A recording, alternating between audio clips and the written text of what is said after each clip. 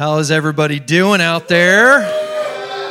Great to see you. You guys look good. I love looking at this room, seeing all these faces I know, some I don't know, different ages, young and old. It's a family of God. Man, that was good worship, wasn't it? I don't know about you, but there was a real moment there when I really felt the presence of God just fill up this room in a very tangible way. God is here tonight, man. Amen. He's here, and He wants to talk to you. He wants to speak with you. And this wasn't really a part of what I was going to share, but I felt during worship, I just felt led to start here. You know, God is the goal. God is the goal. If you're taking notes, write that down. God is the goal. If you make God the goal, I'm just telling you, everything else is going to fall into place. And we're going to, over the next couple days, we're going to help you with some stuff to help you tackle some of the issues of life and to be better. You know, events like this are so great because we get to pull away, we get to disconnect. I'm sure many of you, like me, have had even a good drive out here, had an opportunity. Maybe you carpooled with some guys, got to have some good conversation. I got to carpool with a guy I really like, my dad, and that's always good. He shared some stuff with me. I added several things to my notes tonight because of the conversation I had with him on the way up here. And but man, I really do believe that there's an impartation that's going to take place, but it starts with God being the goal. The goal of what I want to share with you tonight, I want to help you, but really, man, we have got to make our number one heart's pursuit. God wants to be number one in your life. And we have to pursue Him with everything we have. So before we go any further, let's just take a moment right now and let's just say, God, we're here for you. We are here for you. Lord, we are here for you. We are here to be with you. No matter what we came, whatever our expectation was for this weekend, we're here for you, Lord. We want you to have your way in this place. We don't know what we need. You know what we need. We don't know. We think we know. We may have come out here with a form of expectation of what we think we need, Lord, but you know. And so we humble ourselves right now. We offer ourselves fully to you. We invite you to speak. Put your hands out in front of you. Like you're getting ready. Somebody's going to put something in your hands. Lord, we say we need you. And we invite you to speak to us. We invite you to minister to us. We invite you, Lord, you see these open hands of these men. I pray you'd fill them. Fill them right now. Fill them afresh with your Holy Spirit. Fill them afresh with the Spirit of God, Spirit of life, the Spirit of power that we need.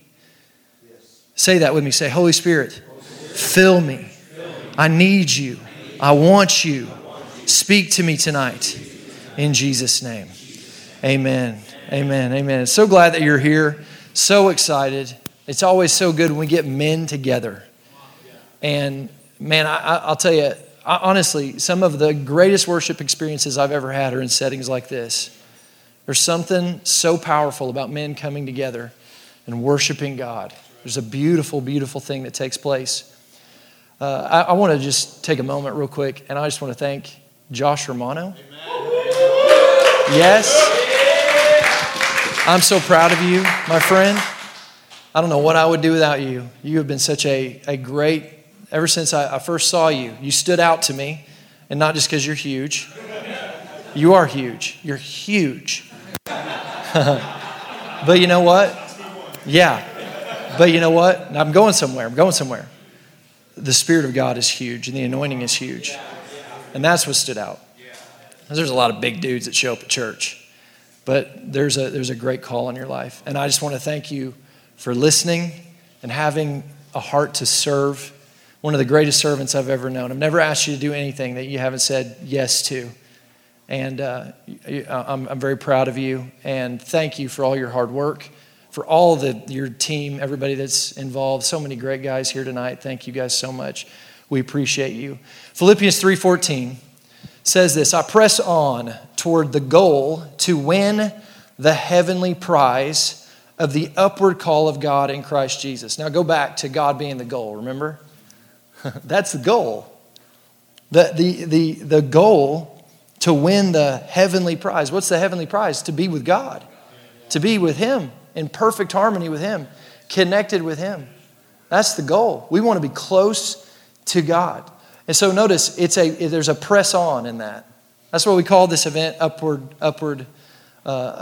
call, is because there's an upward call pursuing God, but there's a pressing on that's required. We got to press on.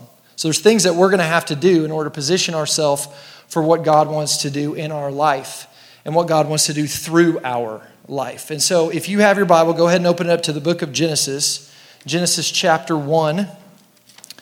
Genesis chapter 1, and we're going to be in Genesis 1 and 2 tonight. We're going to start at the beginning, because in the beginning, God established a lot of things. And what I want to talk to you about tonight is the power of purpose in a man's life. The power of purpose in a man's life. And what I really want to get into tonight is why it's so important that you have dreams and visions. A God dream, a God vision for your life. Why that is so important for you. Genesis chapter 1. We're starting here because in the beginning of Genesis, in these first two chapters specifically, God is setting a precedent for a lot of things. He's establishing a lot of things here. And when you understand what God was doing and how he was setting things up in Genesis 1 and 2 and his original intent, it really helps us have a greater understanding of how God wants it to be and what God wants to do in our lives today. It helps us to see our purpose the right way. You know, purpose is a big deal, right? When something is operating within its given purpose, it functions properly. When it's not, it don't, right? Like, for example, if I'm making you guys breakfast, and so I get out my toaster and I'm going to make you a Josh Blunt breakfast, toast. I'm going to make you some toast, because that's the kind of breakfast I can make. I can make some toast. So I get out my toaster and I get out some butter, because you got to have butter on your toast, right? And I get out maybe some jelly for some of you guys. Anybody like jelly? Want some jelly? Okay. And then I get out my flathead screwdriver. How many of you know I can probably still make you some toast? I can probably figure out a way to butter that toast with a flathead screwdriver. I can probably figure out a way to cut that toast with a flathead screwdriver. But how many of you know it just ain't quite right, is it? That screwdriver was not designed to make toast. It was designed to screw in flathead screws. And so if I want it to function properly, I have to put it to its designed purpose. Okay, here's where I'm going. When God created you, he created you for a purpose. He created you on purpose, for a purpose. And what we see here in Genesis 1 and 2 is we get a glimpse into what that original purpose was. Our purpose is important. So I want to help you understand that. Hosea 4:6 says people are destroyed because they have a lack of knowledge. And I think a lot of people, a lot of families, a lot of marriages, a lot of kids are being destroyed because men have a lack of knowledge. It's not because you're stupid. You're not stupid. Turn to the person beside you and say, you ain't stupid. You're not stupid. Turn to the other person and say, you just don't know. You just don't know, bro. You just don't know. You got a lack of knowledge. So we need some knowledge. Look at this verse, Proverbs 28:16. A ruler, which by the way, God created you to have dominion. He created you to be a ruler in this world. I hope you know that. But look at this. A ruler who lacks understanding is a great oppressor. So even though God created you to operate in dominion and actually be a person that brings freedom and life and healing, that actually adds to this world, if you don't understand, if you have a lack of understanding, a lack of knowledge, you can end up being someone who's oppressive. We don't want that, right? So I want to help you get some knowledge tonight. You ready to get some knowledge? Let's pray and let's get some knowledge. Lord, we love you. We thank you for your word. Thank you that it is life to us. We believe that. I ask that you speak to us tonight through your word. What we know not, teach us. What we have not, give us. And what we are not, please make us. We thank you for this. In Jesus' name, amen. I'm going to jump right into this. If you're taking notes, write this down. God designed the man to be God's foundation for the human family. When God designed the man, he designed you to be the foundation of the human family. Now, many of us, we hear that we were created to be the head. And listen, that's a biblical concept and it's true. Where we get off is what we think that looks like. Because we think of headship from the perspective of like a head on a body. And so we think of it from this place of the high point looking down. But I want you to think about something. God is a good builder, right? Like if God is going to create a structure, he's going to create it to be strong and to stand up. And any good builder knows if you're building a building, you don't start with the roof. The roof is important, but where you start is with the foundation. The foundation is what everything else is built upon. And when the foundation is strong, everything else built upon it can draw from the strength of the foundation to find stability. So when God created, he created man first. Why? Because man was created first to be the foundation of the family, so that the family could draw strength from the foundation. You track with me? Say, I got this. Okay, so turn to the person beside you and say, it's on me. If I'm the foundation, then that means it's on me. This is on me. My marriage, it's on me. Like we're taking responsibility tonight, right guys? We're not passing the buck. We're not handing this off. We're not saying it's on you. It's your fault that it's like this. No. We're going to say this. We're the foundation, so it's on me. Look at the other person and say, it's on me. Okay, so now let's zoom out a little bit. Let's talk about why God created human beings, okay? God created us. Before we get into Genesis 1, we're getting there, I promise. We're going to get there. Hold your place. We're going to get there. Before we get there, let's talk about the overall big idea of what God was doing when he created us. The Bible really is this. It's a book about a king, a kingdom, and a royal family. The Bible is a book about a king, a kingdom, and a royal family. Nod your head if you're following. The king is God, right? The king is King Jesus, Father, Son, Holy Spirit, King. The kingdom is the kingdom of God, the kingdom of heaven. And the royal family, whether you know this or not, if you're a child of God, that's you. You're a part of that. You're a part of the royal family. And so when God created the earth, what he was wanting to do was he was wanting to expand the kingdom of heaven. And so he created a place, he created the earth, and he created on the earth a location for the kingdom of heaven to take expansion. And so what God was wanting to do is bring the kingdom of heaven realities into this new world that he was creating. A great picture of the kind of concept that God was establishing is in the picture of colonization. Colonization, okay? If you know anything about colonization, I think the greatest example of this that we have, that we've kind of been able to see in our lifetime over the past, several hundred years, is the Kingdom of England, right? It's called the Kingdom of England. And the Kingdom of England at one point had many colonies all over the world. Tondra knows what I'm talking about. They had colonies in different places. And so if you go to certain places in the world, places like Australia, the Bahamas, Africa, there's certain places that you go there, and when you go there, what you experience in that place is the colonization power of a kingdom. Because you go to these places, and even though it's not England, they do a lot of English stuff. They speak British English. They have coffee time 4 times a day. They drive 2 times a day. Tea. I'm sorry, you're right, tea time. 4 times a day? 2, 4? 4 times a day. 4 times a day. Interesting, right? 4 times a day to having tea. It's crazy. Jared, do you like tea? No, Jared doesn't like tea. I was talking about tea this weekend. I saw you nodding your head in the back like I hate tea. You just see it on you. Hate tea. I'm going to get that boy some tea. Some tea time tomorrow. Me and you, tea time. But they drive on the left-hand side of the road. What's happened is the kingdom rule of one area has colonized another area. And so they brought one kingdom has influenced another realm. This is what God wanted to do. This is why he put us here on this earth, is he was wanting to bring about colonization. This is why when the disciples came to Jesus and said, hey, Jesus, teach us how to pray. What did he say?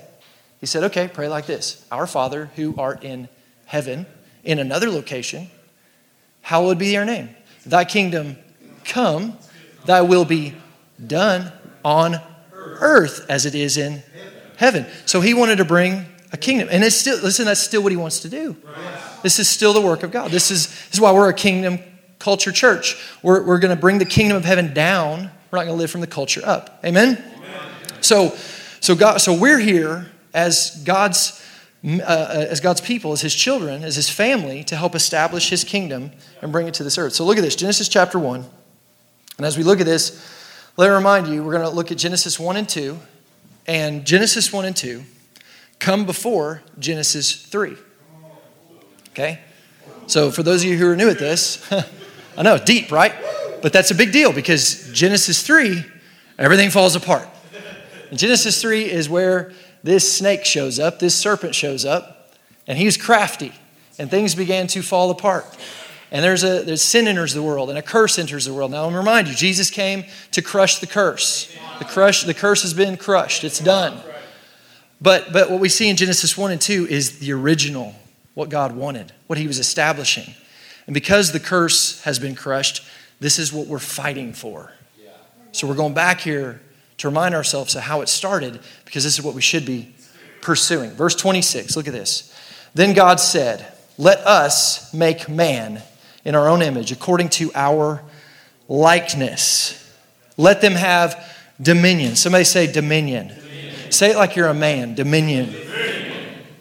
Let them have dominion over the fish of the sea, over the birds of the air, over the cattle, over all the earth, over every creeping thing that creeps on earth. Notice the first thing that God created us to have is dominion. Dominion, that word dominion means to govern, to rule, to control, to manage, to master. You were designed by God to have dominion, to walk in dominion, to be in a position of management and authority. But I want you to notice something. It doesn't say that you're to have dominion over people. It doesn't say that. You're not to have dominion over people. You're not to dominate. Listen, when I say dominion over people, that includes your children and that includes your spouse. You're not to dominate them. You're not to lord over them. You're to lead them. And you're to lead them by serving them. You're to lead them by casting vision that they can grab a hold of and run with. Listen, this is what real leadership looks like. You know, you guys are here tonight. A lot of you are men. You come to New Song Church. A lot of these guys down here in the front row, they serve on my team. And you could ask every one of them. Not one of them did I ever go up to them and go, "Hey, you're coming to work for me now. Get in there and start working, and this is what I'm paying you. And if you don't like it, tough." Like, that's not how it works. I didn't do that. What did I do? I got a God vision, and I began to run with that purpose. And I began to lead from that purpose, and I began to share that purpose, and men saw that purpose, and they came alongside that purpose. That's why many of you are here at New Song, because you see what we're doing, and you say, I can agree with that. I can come alongside that. I can run with that. I want to run with that. So here's this is a little leadership nugget for you. Leaders don't have to go chase people down. Leaders just simply get the God vision. They share it, they live from it, and people will attach themselves to that vision. Look at this, verse 27, Genesis 1:27. So God created man in his own image. In the image of God, he created him. Now look at this. Male and female, he created them. Now, Genesis 1 is, it's kind of a summary of the creation story. In Genesis 2, we get into more of the details of what's actually going to happen here. But Genesis 1 is just kind of a summary, summarizing all of the things that are going on. But a couple things I want you to notice. Notice, first of all, in Genesis 1, God creates the man. He's the foundation. Then he creates them. When he creates them, it's talking about he creates Eve. He creates marriage. He creates the family. And notice, it's after that things begin to really start to bloom. Look at this, verse 28. Then God blessed them, and God said to them, "Be fruitful and multiply." Be fruitful and multiply. Now, we know Eve's on the scene now because Adam can't do that on his own. In order for that to take place, Eve's got to be on the scene. It says, "Fill the earth and subdue it, have dominion." So what God originally says to the heavenly realm, we're going to create man, we're going to give him dominion. He tells to man after Eve is on the scene. After he's found a woman, connected with her, and they're going to do their thing together. Then dominion is offered up. You guys tracking with me so far? So God's demand upon the family was to fill the earth. Not just on the man. It was on the man and the woman together. That's powerful. Listen, you can do a lot, but you can do a lot more with a strong, godly woman beside you. Okay, so jump over to Genesis 2 now. Genesis 2. I'm establishing something. I hope you guys are hanging with me. I promise we'll get more teaching in a minute, but I got a bunch of men, this ain't Sunday church. We're going a little bit deeper tonight. You good with that? Yeah. Genesis 2. We're going to get some more detail here. Look a little bit closer at what God was doing. Look at this. This is the history of the heavens and the earth when they were created. In the day that the Lord God made the earth and the heavens, before any plant of the field was in the earth, and before any herb of the field had grown, for the Lord God had not caused it to rain on the earth. Why? Well, look at what it says next. And there was no man to till the ground. So something here that you need to see. God refused to allow anything to progress until there was some man on the earth to manage it. So get this. Management is a big deal to God. How you manage something is important to the growth God will release and allow to take place. When there's no management, God restrains growth. So I see some young people in here tonight. I see some old people in here tonight. My question is, how are you managing what God gave you? You want more. How are you managing what you got? Well, I want to get married. Well, how are you treating the women in your life? Whoever that is. Is that your sister?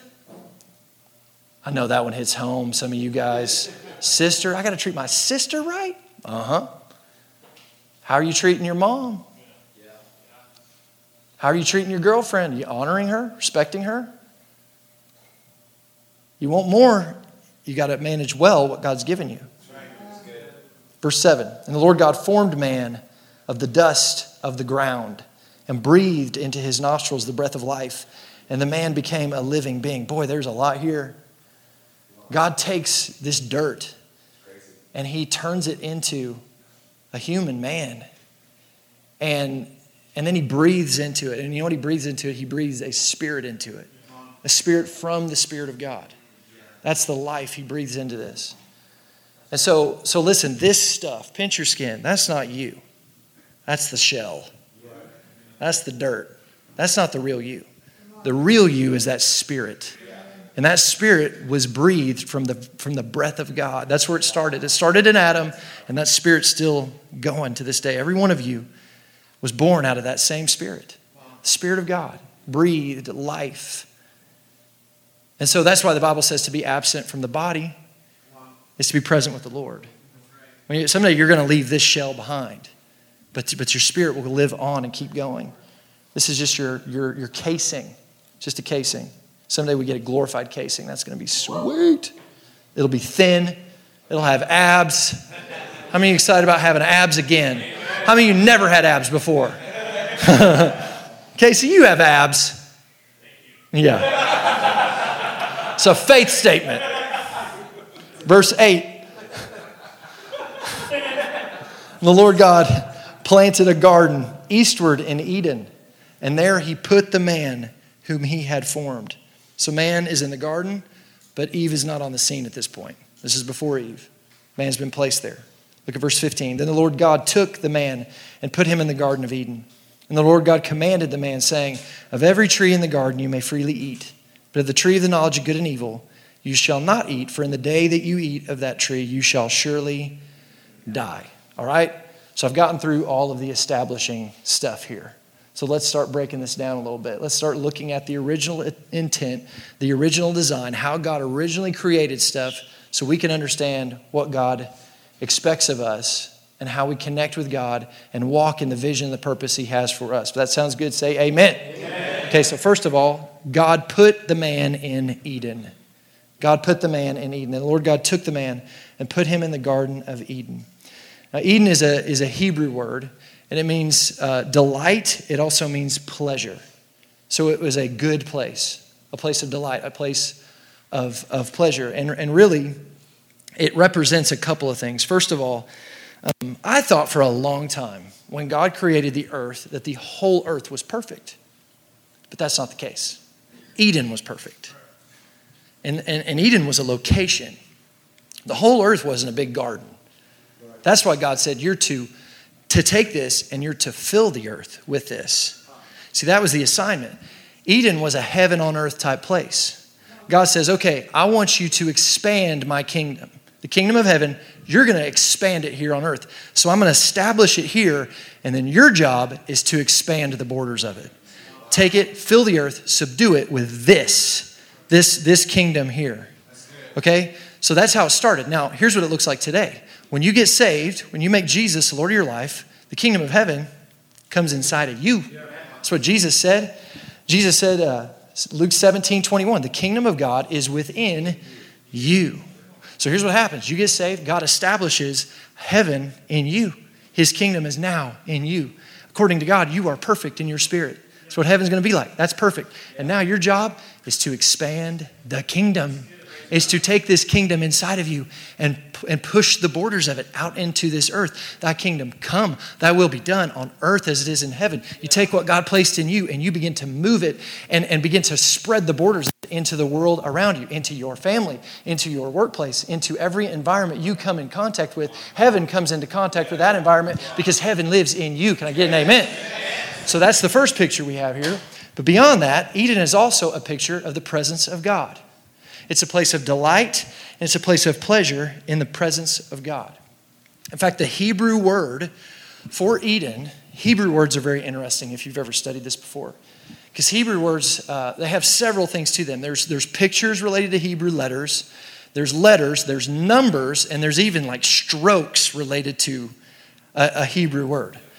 So the Hebrew word for Eden has 5 strokes. Here they are.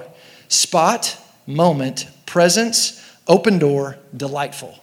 Spot, moment, presence, open door, delightful. So here's what this means. God took man and put him in a spot for a moment where the presence of God would open the door to the delight of heaven. Isn't that awesome? So Eden, you were created by God to live in Eden. You were created by God to live, listen, in the presence of God. If you're going to be the man that God's called you to be, you have to be a man in pursuit of the presence of God. We have to pursue it.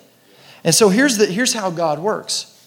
Anytime God creates something, when he creates something, he always creates it, and then he places it in an environment where it can be sustained and it can thrive. This is how the creation process worked. So what does God do? He creates fish, but before he creates fish, he creates water. So before he creates the fish, he creates the environment that the fish can live in, that can sustain it, and that it can thrive in. He creates plants. What does he do? He creates the earth first, soil, so that the plant can be established in it, so it can be sustained and it can thrive in it. He creates stars, but before he creates stars, he creates firmament. And it's in the firmament that the stars can be established and they can thrive. Okay, so keep track with me here. He creates man, but before he creates man, he creates Eden. So get this. Fish need water. Plants need dirt. Stars need firmament. And man needs Eden. Man needs, listen, the presence of God. And in the presence of God, you are sustained and you can thrive. So this is why God invites us and says, hey, I want you to lift your hands and I want you to worship God. Because in my presence is fullness of joy. In my presence, you can thrive. In my presence, you are sustained. It's in the presence of God that we find it. And when we lift our hands and worship God and praise him, we come into the presence of God. Because he inhabits what? The praises of his people. Are you following me? But also, listen, if you don't get in the presence of God, stuff falls apart. Take a fish out of water, what happens? It dies. Take a plant out of dirt, what happens? It dies. Take a star out of the firmament, what happens? It burns up, becomes a meteorite, and dies. Take a man out of the presence of God, what happens? He begins to die spiritually. And you know what happens all around him? Death. We begin to bring death into our environments. So we have to be a people that continue to come back to the presence of God. God put the man in Eden. Let me ask you something. Are you putting the man in Eden? Are you putting yourself in the presence of God? Are you with me tonight? Are you doing that? Because you got to do it. It's on you. That's right. It's on me. Somebody say it's on me. It's on me. Okay, let's keep going. Verse 15. Then the Lord God took the man and put him in the Garden of Eden. That's the presence. to tend and keep it. Notice he gave him a job. He gave him an assignment. To tend, that means to work it. This is where he gives him a purpose. He gives him a vision. He gives him a God-ordained task. The job was to tend and keep, to cultivate and protect. Verse 16, and the Lord God commanded the man. So now he commands him. And when he gives him this command, he was teaching him something. And his expectation was, I'm going to teach you something so that you teach somebody else. And we all know Adam didn't do such a good job of this. Because what happens? The serpent comes to Eve. He starts talking to Eve about what this earth is all about and what God said. And she don't know. She's confused. She says all sorts of messed up stuff.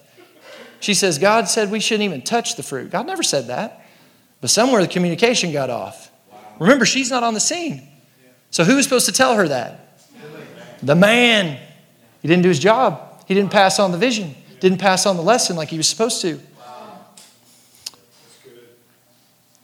And the Lord God commanded the man, saying, of every tree in the garden you may freely eat, but of the tree of the knowledge of good and evil you shall not eat, for in the day you eat of it, you shall surely die. So God gave him responsibility. Now remember, all this instruction has taken place before Eve is on the scene.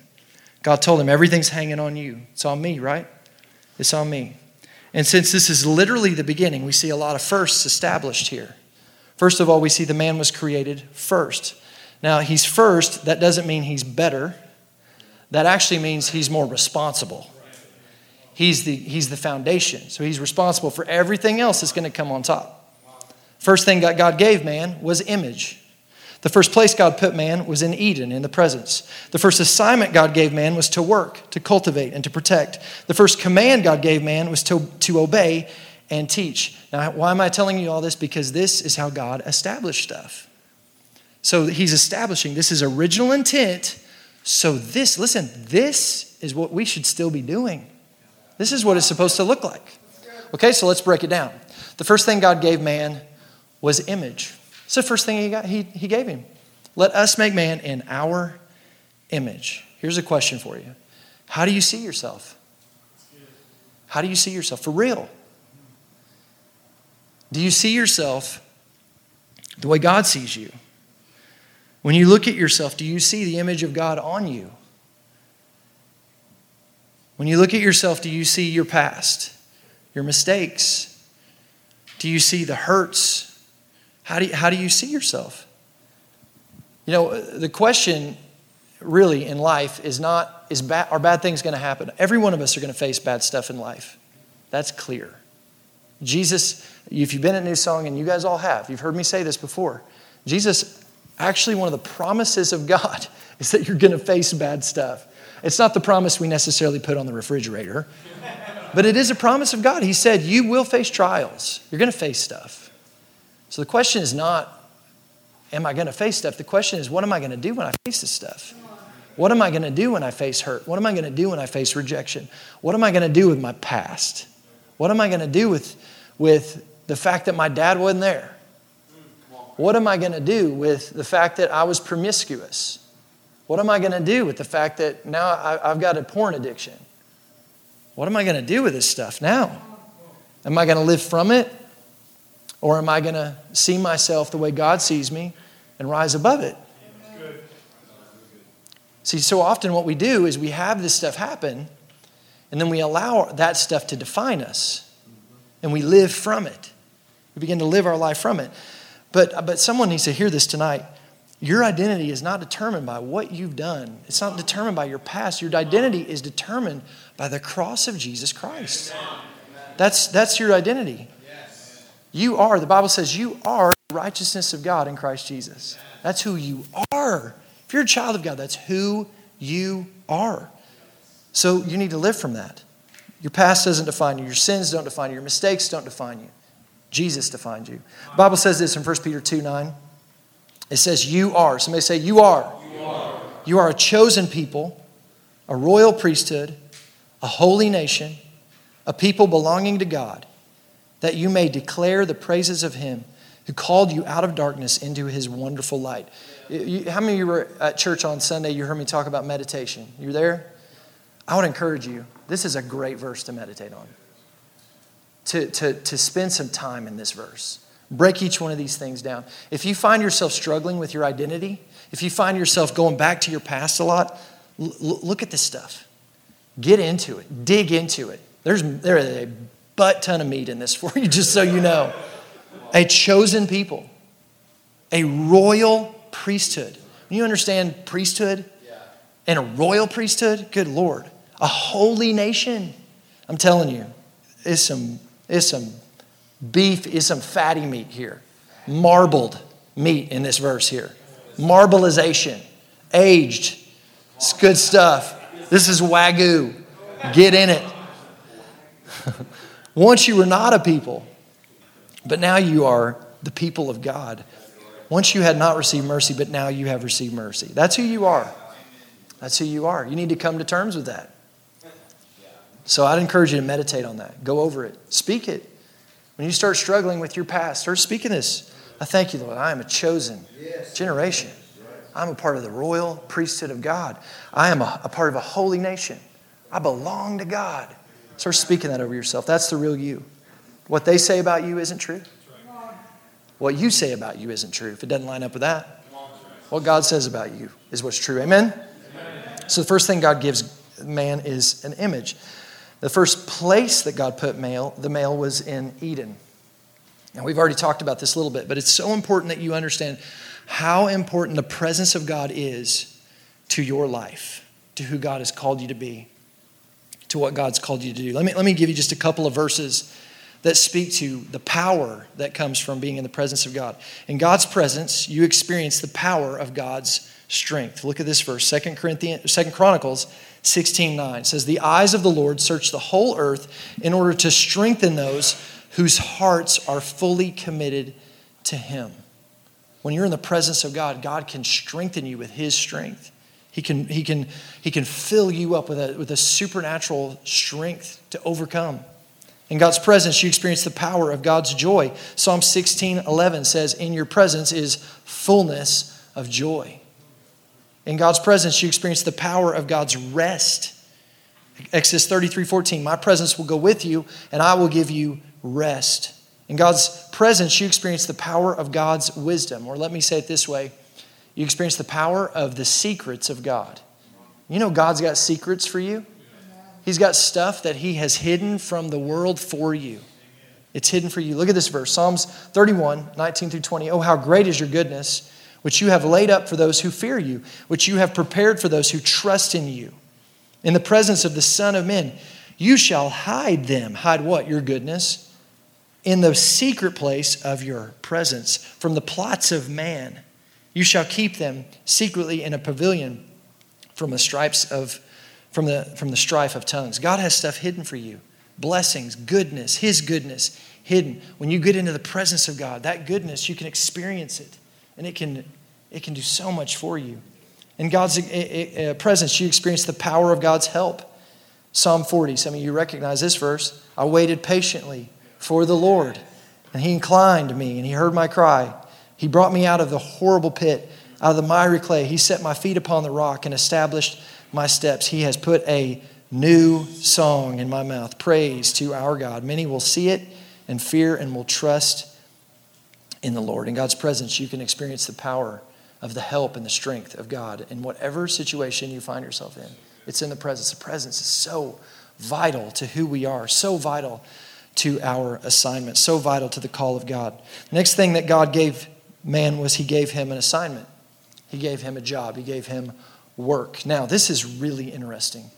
You study this word work, it's actually the word aragon, and it actually means to become, to manifest, to fulfill, to reveal. So when God gave him this assignment, when God gave him this call of working, the word work means that he would discover who he was created to be, that it would be manifested as he moved into his work. So let me kind of explain what this would look like. Imagine like I have an apple seed. And I take that apple seed and I put it into the dirt and I say to that apple seed, work. What am I telling that apple seed to do? Become. Become what? Become something greater than it already is. To thrive in its purpose. Everything that apple seed needs to become the apple tree is in it. And so my command for it to work is my command to invite it to do what it's called to do. So when God gives Adam this assignment, he says, hey, I'm putting you in the garden. Work. He said, hey, I'm putting you here. Become. Become who you're called to be. Thrive in this environment.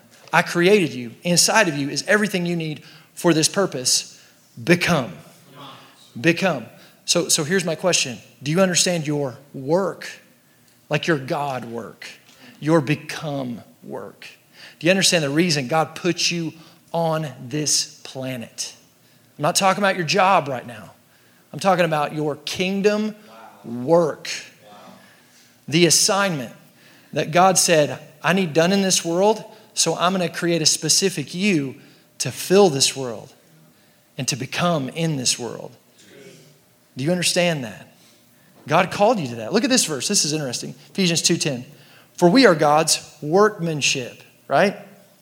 His own master work, a work of art, created in Christ Jesus, reborn from above, spiritually transformed, renewed, ready to be used for good works, which God prepared for us beforehand. It's already been done.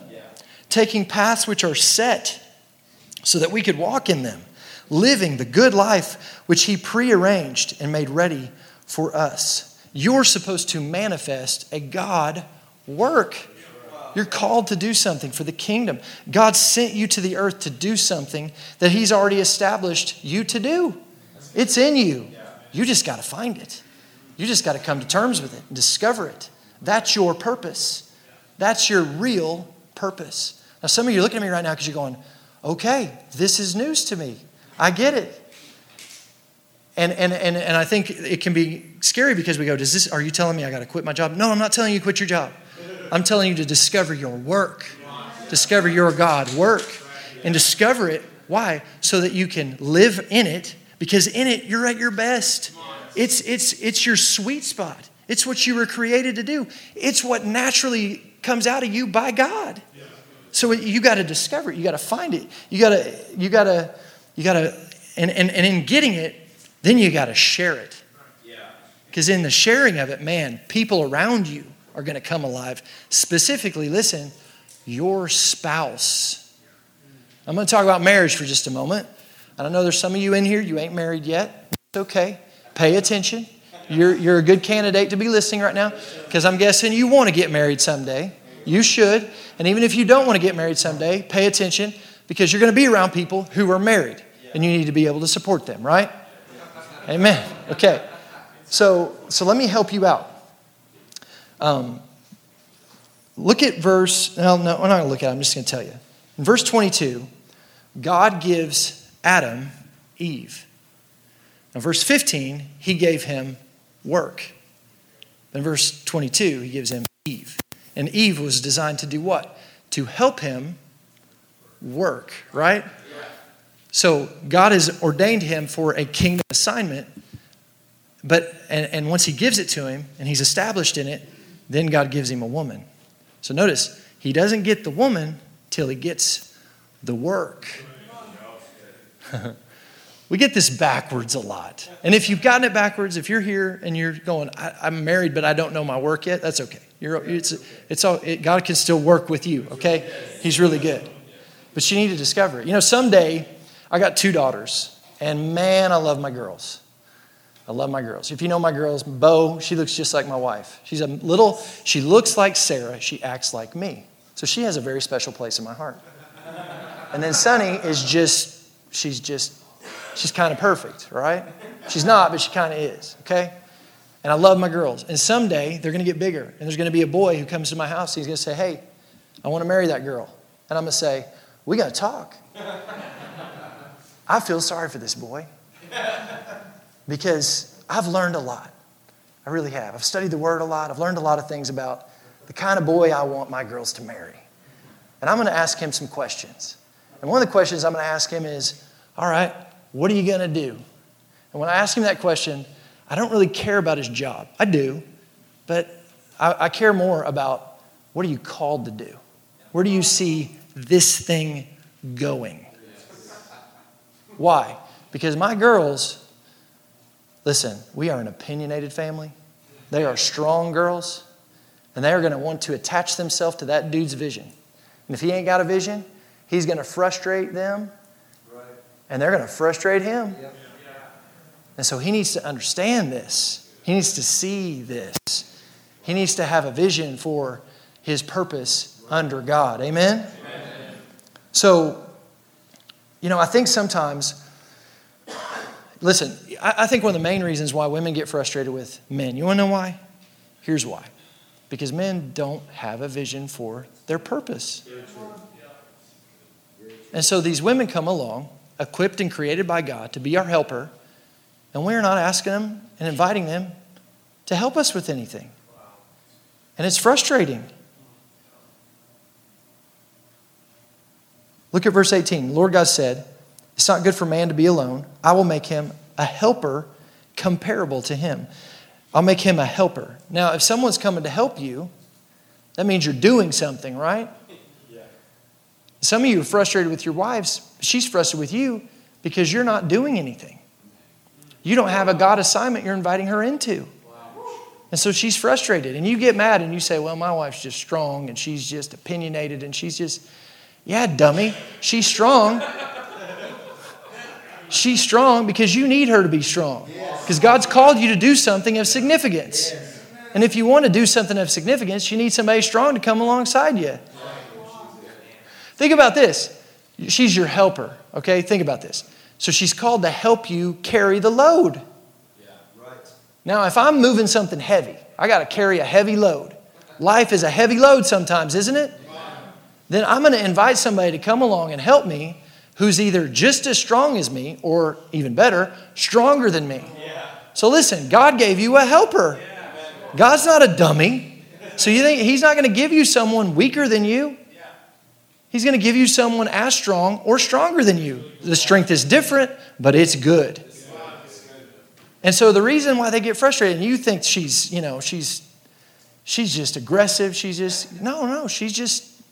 has a God assignment on her. And she's been created by God to help you with something. But you're not giving her anything to help you with. My wife came alive when I started giving her vision for where we were going to go. I didn't have it all figured out either, just so you know. I remember when we first got married, I came to her and I said, hey, I got an idea. And it was a God idea. I didn't know it at the time, but I was like, I don't want to get an apartment. Let's get a house right off the bat. And let's get a house, and we're going to get a crappy house because that's all we can afford. But let's get a crappy house, and then we'll fix it up. And we'll make it nice, and we'll flip it. Like I've been looking at this, reading this, and let's do it. And it took me a little bit of convincing with her. But I cast a vision for her. I said, hey, I got a purpose here. I got a plan. I got a strategy. And then she grabbed a hold of it. And when she grabbed a hold of it, she brought her strength to it. And her strength, man, it became so much greater. She became my helper in it. And she came along and she helped me design and she helped me make these houses nice. And we've, in almost 20 years of marriage, we flipped 5 houses. We've made almost $500,000 on these homes. I couldn't have done that on my own, just so you know. I'm not saying that to brag. I'm saying that's the kind of helper God wants to give you. I came to my wife at one point. I said, hey, I want to have babies with you. And this is how I want to do it. I want to raise them in the things of God. I want to raise them like I was raised. I want to raise them to understand who they are in Christ. And then we came together and we started talking about this together. Because it's not just my assignment, it's our assignment. See, sometimes we separate the two. Okay, we're getting married. She's my helper. So I'm going to make the money. I'm going to do this over here. And then you're going to do this other stuff that I don't necessarily want to do over here. And then that's how you'll help me. No. We're in this together. All of it together. All of it. And when I bring her into all of it, she becomes help in all of it. If you're tracking with me, nod your head like this. That you're not amening me good, but this is good stuff. I hope it's hitting you good. Because it really is good. And I'm telling you, you do this, she'll thrive in it. And so what happened, I give her a vision. We cultivate this vision together. And then we have babies. And I'm telling you, she was an incredible mother. Incredible mother to these children. How she would teach them the word. How she still does to this day. It's amazing. I remember coming to her. And again, I didn't have all the vision. I remember coming to her. We were on the first night of our honeymoon. We were at a restaurant in San Francisco. And we were talking. And we waited a little while to have this conversation. But she was like, so what do you think you're going to do? We didn't have that till we were married. But I knew what I was doing. I got to land her first, guys. Landed her. But you need to have this figured out. Don't. I saw my wife. I was like, I got to get this locked down quick. Because if she figures out that I am not, then we got to get this. Anyway, so on our honeymoon, I said, I believe I'm called to pastor a church. And I just began to start sharing with her as I got it. Because I didn't have it all then. That's all I had. And then there was a day that I came to her and I said, hey, I think, I was praying. I felt like God gave me the name New Song in Psalm 40, and I shared that with her. And then there was a day I came to her and I said, hey, I'm feeling more of a tug that we're supposed to leave Gateway and we're supposed to plant a church. I don't know where, but I just kept inviting her into it and inviting her to pray with me into the vision, into the purpose. Hey, we're going to do it this way. When we have a church, this is how we're going to love people. And what do you think about it? And then she would share stuff. And she'd come along and we're helping each other. And we planted the church. Listen, she was and is to this day my greatest ally in the assignment of New Song Church. New Song Church is not New Song Church without Sarah. Now listen, if you know Sarah, she's little, but she's strong. She's strong. But I need her to be strong. God knew what I needed. So he gave me a strong girl. When we first got married, I'd get frustrated because I wasn't giving her a God assignment.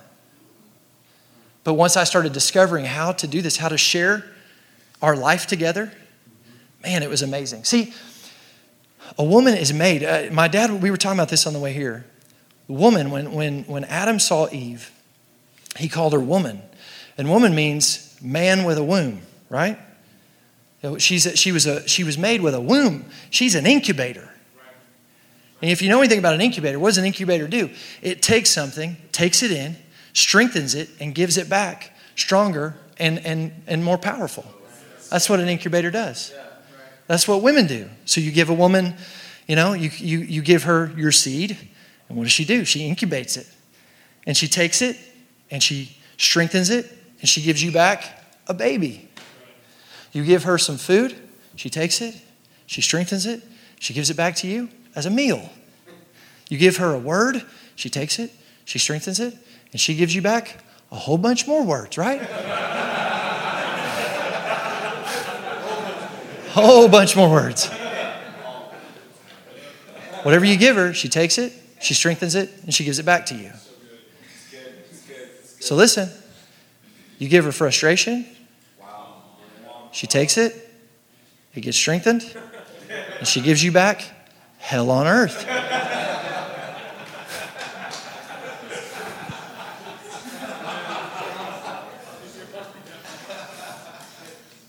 Cut that out of the podcast, guys. Here's my point. You can always tell what you're giving a woman by what she's giving back to you. Some of you need to write that down. If you're getting back some stuff from your wife you don't like, quit blaming her and start looking at you. What are you giving her?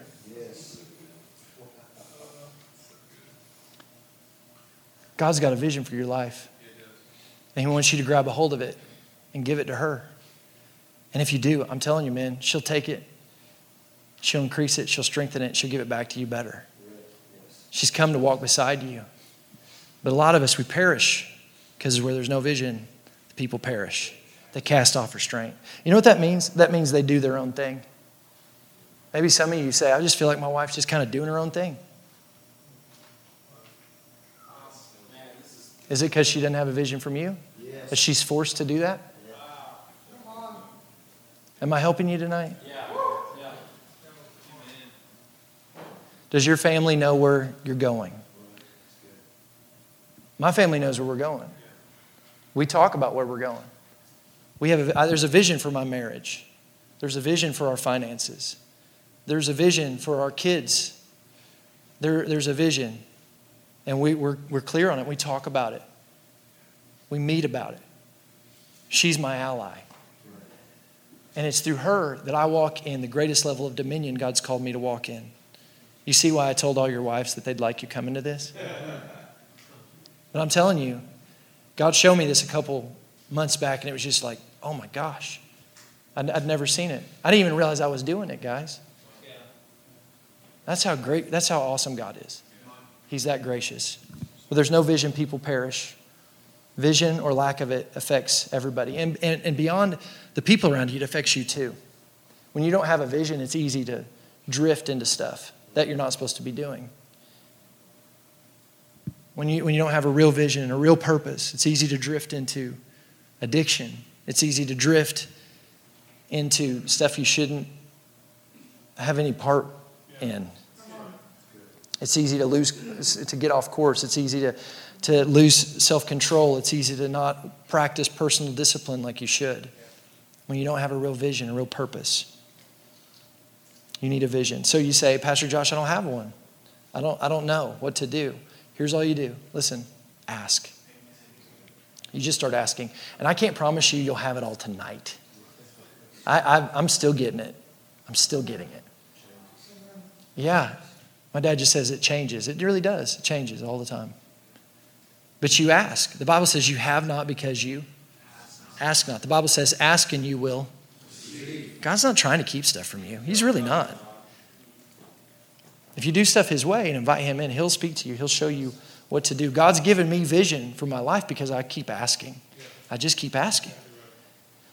And I want you to know, no matter where you are tonight, no matter how old or young you may be, God has vision and dreams for your life. In fact, look at this verse with me, Joel 2:28. In fact, Joel 2:28, and then it's actually, this same verse is referenced in Acts 2:17 by Luke. This is talking about in the last days, the end times, which I believe we find ourselves in today. It talks about the work of the Holy Spirit, and it shall come to pass afterward that I will pour out my Spirit. It's talking about the Spirit of God, the Holy Spirit. God's going to pour out His Spirit upon all flesh, and your sons and your daughters shall prophesy. Your old men shall dream dreams, young men shall see visions.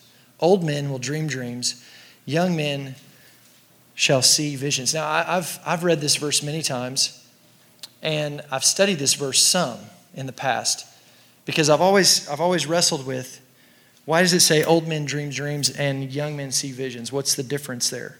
And I've kind of, in different times, I've kind of spent a little time messing with it. But this week I was like, I'm going to wrestle this sucker to the ground. I want to know what this means. And so on Monday, I spent over an hour just looking at this and studying these words, dreams, and specifically what this is saying in the Hebrew, what it's saying in the Greek, in the New Testament, what these words mean, I looked at commentaries, and after about an hour, I still didn't have any concept of what was really going on here. Because to be honest with you, when you look at the words, they both speak to prophetic, to the prophetic. They speak to an understanding of something that's going to happen in the future. But they almost mean dreams and visions, almost from a scriptural standpoint, meaning it almost means the exact same thing. My problem is, why did God use two words? That doesn't make sense to me. And why didn't He just say, your young men and old men will dream dreams, or your young men and old men will see visions? He doesn't do that. There's two different words used, even though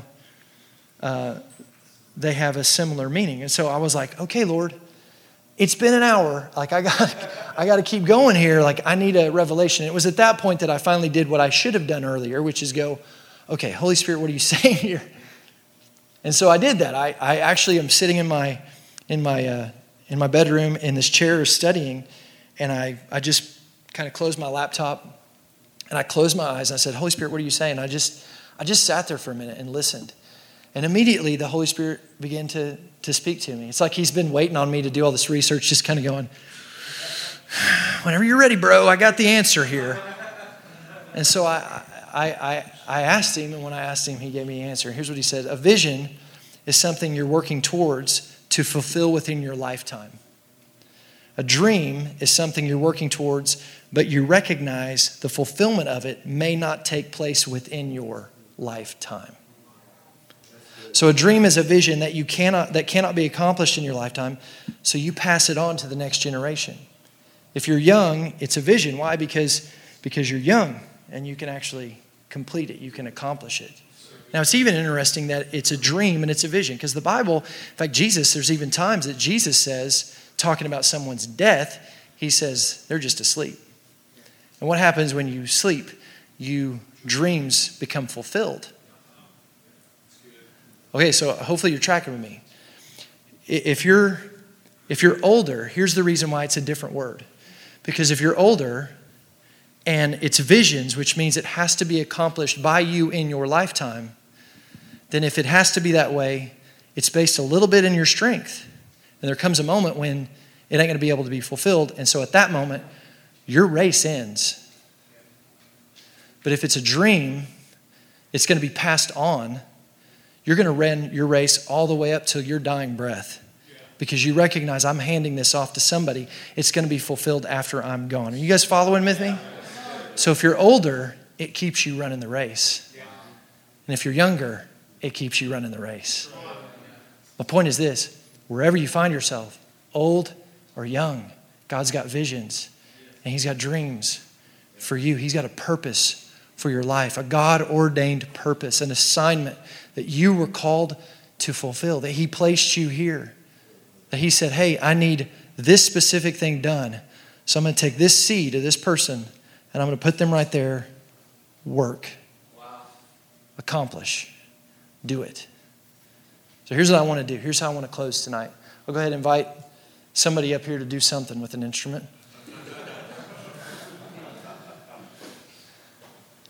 That'd be you? Okay, come on up. You guys can both come up. That'd be great. I wasn't exactly sure how this would land, so I just said, we'll figure it out. But we can do that at a men's retreat, right? Yeah. The girls will be judging me right now, but you guys aren't. But here's what I believe. I believe God spoke to me. He said, hey, I want to impart in these men my God dream for them, my God vision for them, my God purpose for them. Maybe you know what it is. God's going to show you more of it. Maybe you have no clue. God may just give you the seed. I don't know what He's going to do, but I really do believe God's going to start something tonight. He's going to speak something to you. He's going to begin to reveal some stuff to you. He's going to give you something that you can begin to share with the world around you. You say, I'm not married. I don't have anybody to share it with. You got people around you to share it with. There are people that can grab a hold of your dream, attach themselves to your dream. So here's what I want you to do. I want everybody, let's go ahead and let's stand up. Let's stand up together.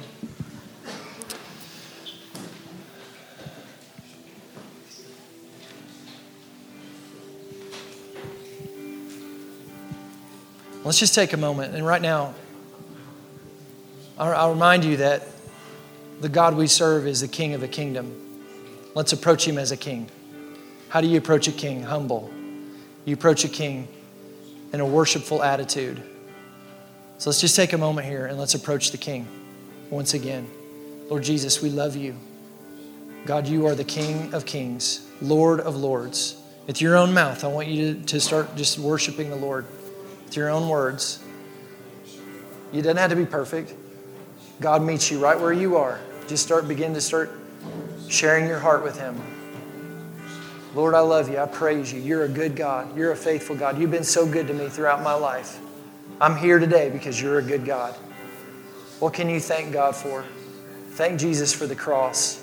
Thank you, Jesus. Thank you for dying on the cross for my sins. I deserved hell. I deserved eternal separation. But Jesus, you made a way.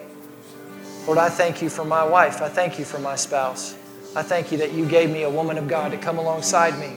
I thank you for the men in here that are married. I pray, Lord God, for their wives right now. I pray, Lord God, that their wives would be able to grab a hold of the dream that you placed in them, that they would come together corporately as the family to do what you've called them to do. Thank you, Jesus. Thank you, Lord, for men in here who aren't married right now. I pray, Lord, you have a spouse for them. Somewhere out there, someone who's come, you want to bring alongside them to help them in the assignment you have for their life. There's not a man in this room you didn't design for a purpose. There's not a man in this room who doesn't have a seed that can accomplish and produce great things for your kingdom in them. Not a man in this room who's a mistake. Thank you, Lord Jesus. Thank you, Lord. Thank you for bringing along people beside us in all areas of our life. Praise you, God. Thank you for connecting us with other men to walk beside us in our purpose. And so, Lord, we've come to you. We recognize you as a king. You are a king. We humbly say right now, we ask you, would you speak vision to these men tonight? Would you show them what you've called them to do? Give them a glimpse into the assignment, into the purpose. Lord, we thank you that vision, listen to this, vision is purpose in pictures. Thank you, Lord, that you give them a glimpse of their purpose in pictures. Help them to start to see it. They may not see it all, but help them to see some of it. Give them a glimpse. Help them to see it, Lord. Thank you, Jesus. Thank you right now. You download into them. I pray, Lord, that you would help them to communicate this to their spouse. Lord, for us who have not done a good job of this, we repent. We repent where we have not invited our spouse into this. Pray that you would help us to mend that. Help us where we've seen our spouse the wrong way. Forgive us, Lord, for that. Thank you, Jesus. Thank you, Lord. Praise you, God. I encourage you over the next couple days and even the next couple weeks and even the rest of your life. God's going to keep showing you stuff. You just keep asking. You know, it was funny. I would ask God for years to give me the name of the church. I knew I was supposed to plant a church. And I knew it was going to have a unique name, but I could not. I would try to come up with names, and it just never fit. And I just kept asking God, what's it going to be? What's it going to be? What's the name of the church? And God wouldn't give it to me. I know now why. Because he wanted to keep me on assignment. He would give me enough to keep me in the place I needed to be in the moment until it was time to step into the assignment. But I kept asking. And when the time was right, I'll never forget it. I'm driving from Tulsa to Dallas, Texas, where I was living at the time. And I said, Lord, what's the name of the church? And I'm telling you, boom. He gave me the name and he gave me the verse. Psalm 40, I waited patiently for the Lord. He inclined and heard my cry. He set my feet upon the rock, gave me a firm place to stand. Many will see what the Lord has done, and they'll put their trust in him. He gave me all, and it was like, oh my gosh. And then from there, just more vision kept unpacking. I'll encourage you, stay in the moment and keep pursuing the purpose. Amen? Say, it's all me. It's all me. Lord Jesus, thank you for what you're doing in this place. I pray for what you're going to do over the next several days. Lord, I pray that tonight it would not be about me in this moment. It would be all about you. Lord, the reason we want to walk in our purpose is for you, because you're good and the world needs you. And us walking in our purpose means your kind of fruit goes into the world. That's what we want. That's what the world needs. It needs us to walk in our purpose, Lord. The world needs us to step into our purpose. The world needs our marriage to reflect the purpose of God, to reflect the image of God. The world needs our kids to be trained up in the purposes of God. The world needs this, Lord. The world needs you. Thank you, Jesus. We love you. We praise you. In Jesus' name.